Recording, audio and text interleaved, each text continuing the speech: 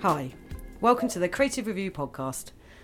I'm Eliza Williams, and for today's show, we're going to be talking a bit about future, which is a topic that we've been writing a lot about on the Creative Review website this month.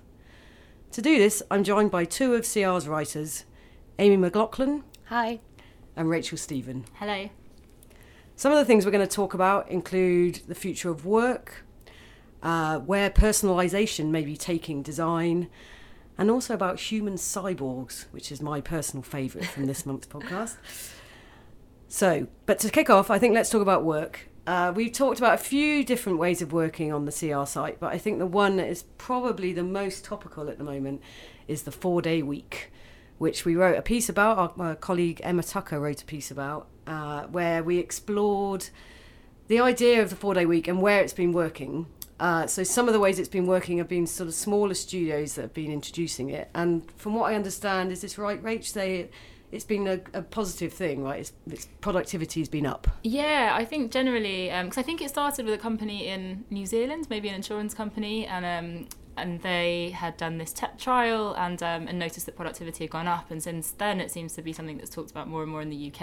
I think the Wellcome Trust recently introduced a 4-day week, but yeah, but they've cancelled theirs. Interestingly, actually, have they? Yeah, I think it was just last week they said that they feel it will not work for everyone, which is interesting because it is. It's I think on the surface, I would say pretty much everybody would go, I want a 4-day week, because actually in so many ways, especially in the creative industries, I think having a bit of time and space, especially if you work in an office environment, to think, like, often your brain might not really switch off from work entirely, but ideas will come up, and there's a generally sort of fairly well held idea that you have your best ideas when you're doing something else.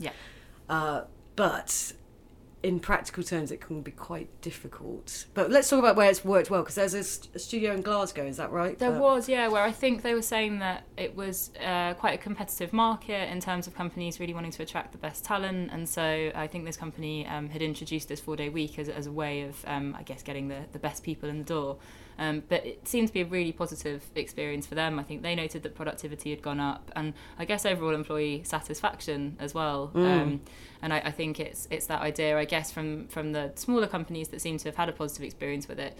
It seems like you have a really kind of engaged workforce, because I guess everyone really appreciates having that extra day off. And I guess the mindset is also that you go into it thinking, right, if I'm only here for 4 days, I'll kind of make every minute count. I'm sure we've all had wasted hours in the office where you're a bit tired. No, never, of course. So I guess that in theory, you have less of those. Yes, and you're doing a little bit more work, but yeah, I think another really interesting thing to come out of it is, I guess, for the last few years, it seems like one of the main perks that creative companies in particular were offering was really exciting workspaces and, jazzy offices with table football and Friday beers and things like that. And I think one of the points that someone raised when talking to Emma for this piece was that actually now it seems like there's a real shift. Your office isn't your home, and actually maybe now employers should be looking at how people can actually balance their time better and spend more time with their real family in their real homes, and going out and, as you say, kind of doing other things that might give them inspiration. But I think perhaps this is going to become a really valuable perk in the future. I mean, like we said, it seems like it's complicated to introduce in larger companies in particular, but if you can't offer people massive salaries and maybe the big bonuses they used to get, Would it be something that would attract you, Amy, to come and work somewhere? Yeah, I feel like in principle, I would definitely sign up straight away. Just because, like Rachel was saying, that whole work-life balance thing, it's becoming so much more important. I think everyone's realising that they need to be able to switch off more and just take that extra day off, whatever. But I feel like probably the Wellcome's a good example of maybe where they haven't perhaps thought it through properly. I think interestingly with the Wellcome, from what I recall reading, it was to do with the sort of support staff and the fact that it was difficult to extend it to all aspects of the company. So I'm assuming from support staff it means, say, maybe IT or HR or kind of parts of the company that often are perhaps not as considered as much in these things. But yeah, I mean, like I say, that was just an article I read that suggested that. So I don't think, I mean, they're unlikely to reveal the nitty gritty of why it hasn't worked for them. Yeah, I guess just because it's one of those things which is very much emerging, there's always going to be kind of teething problems Yeah. or something like that. So I feel like it would very much have to be something that develops from the employees and the employers together, sort of working out the logistics of it. So in principle, sign me up. And I'd hope that everyone would want to get on board with it as well, so that I wouldn't feel guilt for kind of opting in when other people opt out. Yeah, I think, it's interesting, the guilt thing. I think guilt is a really key part of the whole flexible working kind of conversation, is how do you create an environment where people aren't judging each other for the amount of work they do. And I mean, there was something I wrote a piece about flexible working, which obviously includes the 4-day week really as in part of the concept. But one of the kind of points that's come up with that is that it actually, people do produce more work, and it's almost, I suspect, as a result of guilt, that people want to sort of prove in a way they're being productive, which I think where it's worked well is when you haven't had a pay cut though. So if you're doing a 4-day week, you haven't had a pay cut, and then you're kind of quite engaged. I think there have been some companies, I think Grey New York ad agency offered the 4-day week to their staff, but they offered it with I believe 15% pay cuts, and nobody opted in. Well, to me, that kind of undermines the whole principle of the 4-day week, because I would say with the 4-day week, one of the reasons that perhaps it's become so popular is that people feel really burnt out overall. Like a 5-day week maybe used to work when you were just doing 9 to 5, but in the creative industries in particular, I don't think people are doing that. A lot of people are working 8 till 8, or they're answering emails on a Sunday afternoon so they can get ahead of themselves on Monday. And so offering people a 15% pay cut, I think, feels like a little bit of a slap in the face, when really it was perhaps actually getting back to being closer to what was considered kind of a reasonable working week, 10 years ago. Or Yes, and also I think crucially they didn't, just to your point, Amy, that they didn't involve the staff in the conversation, because the Glasgow studio Pursuit, they built it from the staff up. So all the staff were involved in the conversations of how it was going to work and why it was right, and a kind of company-wide policy was built, which has some flexibility to it, I believe. But I think maybe if something's just imposed on you or given as an option, it's harder to opt in because of the guilt thing, and because of the sort of, I mean, advertising is one of those industries which is really long hours culture, and often I think there can be a competitiveness to that of how devoted you are to your job. And I don't know, it always seems to me that the key thing with all of this is not about whether you show your devotion by the hours you work, but whether you show your devotion or interest or success in your job by what you produce. Yeah. And if you produce great work in 4 days, then why do you need to be there for that extra day just to sort of be present?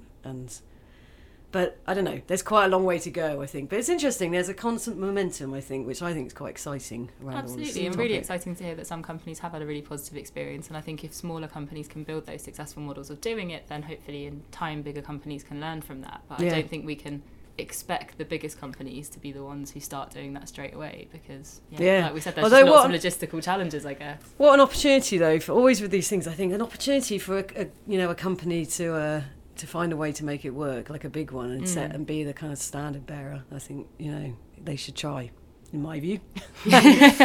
All right, we're going to sort of do a complete shift in direction now and turn to personalisation, which I'm going to let you, Rachel, you wrote a piece for us about this, but which is a new sort of design kind of buzzword a bit, isn't it? So tell me what it's all about. Yeah, I think the concept of personalisation is definitely something that people have been talking about a lot for quite a while now, but it seems to be that I think companies lacked the access to the kind of data that you needed to create personalised experiences, but also the tech to do it really well traditionally. So personalisation was always kind of seen as, adding your initials to a product, or you had Nike ID trainers, and they were really so it's essentially making something quite unique for you, right? But for a big brand, that would be the easiest and it tended to be kind of putting your own stamp on a product. And then obviously with things like Spotify and Netflix, it's become much more about kind of serving you personalised recommendations. And I think what's interesting now is we've reached this point where the technology is better and people have better data, and actually there's so much more you can do with personalisation. And so really the focus of this piece was looking at what's next. And I think one of the key things that came out, which is slightly frightening but also very interesting, was that it seems like there's a lot of potential around using your DNA to serve you up personalised experiences and products. Yeah. So my initial thought when I heard that was, that's really terrifying. And I think especially because we've all become really concerned about what tech companies are doing with our data and how that kind of grew so much quicker than legislation around it or our understanding of how it was going to be used. And I think there's a real concern that the same thing could happen with DNA, but in principle it's quite interesting. There's a company called Habit in the US who you basically get sent an at-home testing kit, you send them back some samples, fill out a questionnaire, and they give you tailored nutrition plans that kind of take into account things like your metabolism, whether you have any sensitivities to different foods.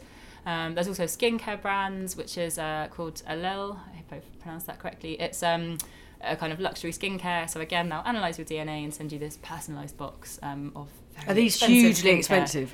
These ones are hugely. The Habit, I think, is about $299, which in the great grand scheme of things, I guess isn't crazy expensive, but it is out of a lot of people's price range or what a lot of people would consider reasonable. But yeah, it seems like DNA could be the next step. There's also a company in the US called Helix where you can send off your DNA and then choose to share it with third parties. And they might then give you things like tailored exercise plans. Yes. And I think this is where potentially that could again become quite an interesting thing, because they could apparently their kits analyse loads and loads of different factors. And obviously the important thing to mention here is that DNA isn't companies can't completely understand you from that. There are so many other things that affect your genes and your health, which is things like your lifestyle.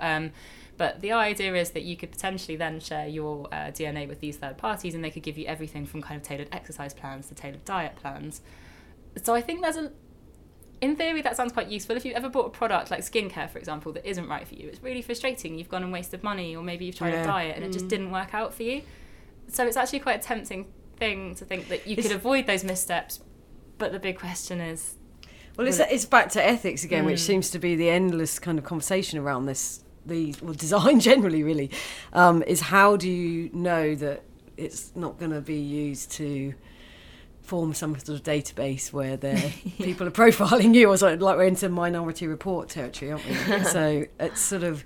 That's the fear. And I think as we've seen over the last couple of years, we know that companies aren't always to be trusted. So... I mean, are they sort of talking about how they might manage that and create trust, or is it sort of just the usual kind of we wouldn't do that type thing? It seems like there's a lot of attempt to kind of reassure you that they'll treat your data responsibly. I think on Helix's website, they mention on their homepage that you can trust them and your data will be secure. But I think it does come down to that problem of the tech advancing quicker than the law or the regulation around it. So I think there definitely needs to be a big conversation about this before it starts taking off. At the moment, it doesn't seem like there's a lot of brands doing it, and it does seem like quite a kind of niche, exclusive thing, but perhaps that's the time when we need to be talking about it and trying to put kind of steps and measures and codes of ethics in place before it becomes something that's kind of widely available to every consumer. Otherwise, we could end up with a situation like we've seen with social media. Yeah, and worse, really, potentially. What do you think, Amy? Would you want to have your DNA profiled to... I don't... I think, the ethical thing, like, what's going to happen to my data is a big concern. And also, I just don't know if, like... I don't know if it's a bit extra. Like, I just feel like there's a lot of good... I don't know, skincare, for example. There's a lot of good skincare brands out there, and based on, like, recommendations and trials and stuff like that, I'd kind of know if it works out for me. I don't know if I really need to go and send off my DNA. Is it a bit gimmicky, maybe? I just feel like maybe, like, for some products it might be useful, but for others I feel like it's potentially just people who have got a lot of money to spend on stuff that they probably don't need. But that's just me, I don't know. No, I think that's another really interesting point, because actually one of the other things that seems to have happened with personalisation is that it's also just about brands giving people more choice. So I think beauty is a really good example, because Fenty, and you look at Glossier as well, and they're two really successful brands, but actually what they've done is, instead of going down that route of, offering you things that are tailored based on your kind of genetic profile or anything, they've just said we're going to make hundreds of shades and colours, and we're going to ask people what products they want. And that's actually another way you can look at personalisation, is more about giving people a say and just trying to make sure that there's a product that's right for them, rather than making something that's based on kind of sequencing their genes. Yeah, exactly. It almost just feels a little bit like, ooh, we're the big power telling you what you need and like present it to you on a plate, rather than giving you sort of more choice in the kind of products that you want. So I'm not completely sold on it, to be honest. No, I feel, and also when you've heard about some, I mean, I know it's different, but there's those these testing things where you get your ancestry stuff. Immediately these things suddenly become fraught with unexpected complications, and I just feel like somehow with DNA that somehow that's going to happen, or are they going to discover something where maybe you have if it's health stuff, maybe you've got a sort of more chance that you'll get cancer or something like that. Because there's already testings around that. And how do you opt in? And it just feels like there's a potentially quite complicated thing that you're going for one thing, but actually they might discover other stuff. And do they tell you? Yeah, I think some of those brands will only look at certain factors. So with Allele, for example, it's about understanding the different factors that apparently can have an impact on aging of the skin. But Helix, you can, I think, as far as I know, use that kit to detect your risk of certain diseases, and that's a whole other question, I guess, around do you want to know that? So I think it'll be really interesting to see how it develops and whether it will take off, because I think people will either think, oh, that's really exciting, I'd love to have something that's completely tailored to me, or think, I don't want to know, almost. And so, I'd be interested to see what the kind of demand for that is if more products become available. I think one of the other things that came out of the personalisation piece as well, DNA aside, that was quite interesting, was just kind of thinking about what we mean by personalisation, because I also spoke to Neil Cummings, who works at BBH Zag, and he was saying that for him, he feels like so much of the conversation in the last few years, because we're in the age of kind of automated recommendation and serving you up all of these kind of streams of content. So you have your Netflix, because you like this, you must like this, and your Spotify curated playlists. And he made some joke when we were talking on the phone about, if you leave Spotify's suggested playlist running long enough, everything will turn to bonobo in the end. But but it was that idea of, it's quite boring, isn't it? Yeah, it becomes quite boring. And you feel quite boring as a person when you see it. Does it almost pushes into this kind of monoculture where everything keeps recommending things based on what you already like. But just because I watched one true crime story doesn't mean I only want to sit down at night and watch really grisly true crime. Maybe the next night I want to watch a comedy. And so he was saying that the other thing is thinking about how you can bring some kind of creativity into personalisation in the same way that we get recommendations from people we know, because we want to be surprised and we want to find new things. And it seems maybe we might have kind of lost sight of that in the kind of machine-driven types of personalisation that we see now. I think so, and I feel much more comfortable with that idea than DNA. But I think it's interesting, and what we're going to talk about next is this idea of tech and human merging and how it can work well. But there's we were going to talk about Amy interviewed Neil Harbison, who is sort of part human, part cyborg. Is that correct? Is that the right way of putting it? So he, Neil, essentially is a human, but he has an antenna embedded into his head, which allows him to hear colour. I can go into a bit more detail on that in a bit if you want. It's not subtle either. It's obvious. Very, very glaringly obvious. To the point where I think he gets people sort of coming up to him, depending on like what sort of period of time it was. Like I think people used to think it was a GoPro. Okay. Someone else used to think it was basically just any sort of like technological thing that's coming out on your head. Yeah, but it's literally embedded in his skull. Is that right? Yeah. So he had, I think it was in 2003 or 2004. He was developing this technology that would allow him to hear colour, which would essentially through vibrations. So it would be technology that would pick up the frequencies of colour and turn that into vibrations. Okay. And then he was just using headphones to start with. But then he was like, I want to have this essentially as part of my body. So he approached a doctor who performed surgery anonymously and actually had an antenna embedded into his skull. So it's now completely fused with his skull, like he is complete man and machine mixture, basically. And how much of it is there a sort of arty stunt level to it, or is it genuinely a sort of it's sort of interesting with him because he was born with this condition that meant he was completely colourblind, right? So in a way, having that antenna that allows him to like hear colour it's almost enhancing a sense that he doesn't have. So it's like wearing glasses almost in a kind of, way. In a sort of weird futuristic way. Yeah.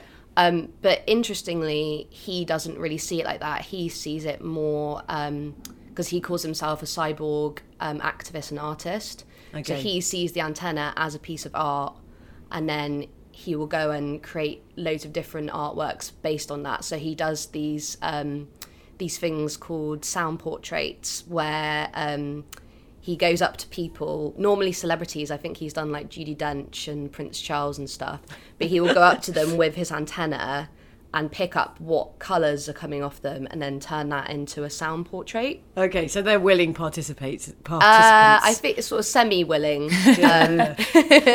And then he also turns pieces of music and recordings into these like beautiful graphic paintings. Okay. So I think he's done like Baby by Justin Bieber, a few Mozart pieces, stuff like that. What so combo? Yeah, not a mashup, no.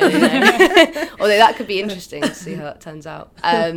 So he very much sees it as an artwork, but then you get other people that are sort of going down more of the medical route. So I was reading about one woman who has type 1 diabetes, and she's essentially developed like an artificial pancreas that allows her to monitor her condition via something that's embedded into her body. Okay. So in a way, that's sort of it can be used for good, for the greater good as well. Yeah, in a more sort of straightforward, serious way. Yeah, more of a practical element to it. Although I do sort of love the way Neil looks. Like he's got the sort of a futuristic hairdo and all this kind of stuff. There's a sort of whole package thing with his thing. Although he's definitely got a look. Yeah. Yes. Yeah, and I think he had a load of drama when he first had the antenna embedded, because he had to get his passport renewed, and so he was getting new photos taken, and he kept on sending it off to get a new passport, and the British government kept on saying you can't have that antenna in your passport photo, and there was this whole back and forth with them where he was trying to explain, no, that is actually part of my body. Surgically attachment, Yeah, so eventually, after a lot of back and forth, I think he's now been officially recognised as a cyborg by the British government. Okay. So that's pretty good for him. Yeah. I love that bureaucracy is always what's going to be the undoing of these things. Oh, very good. Brilliant. Well, I think we'll leave it there. Thanks for listening, and you can read more about all the topics we've talked about on the Creative Review website at creativereview.co.uk. Thanks.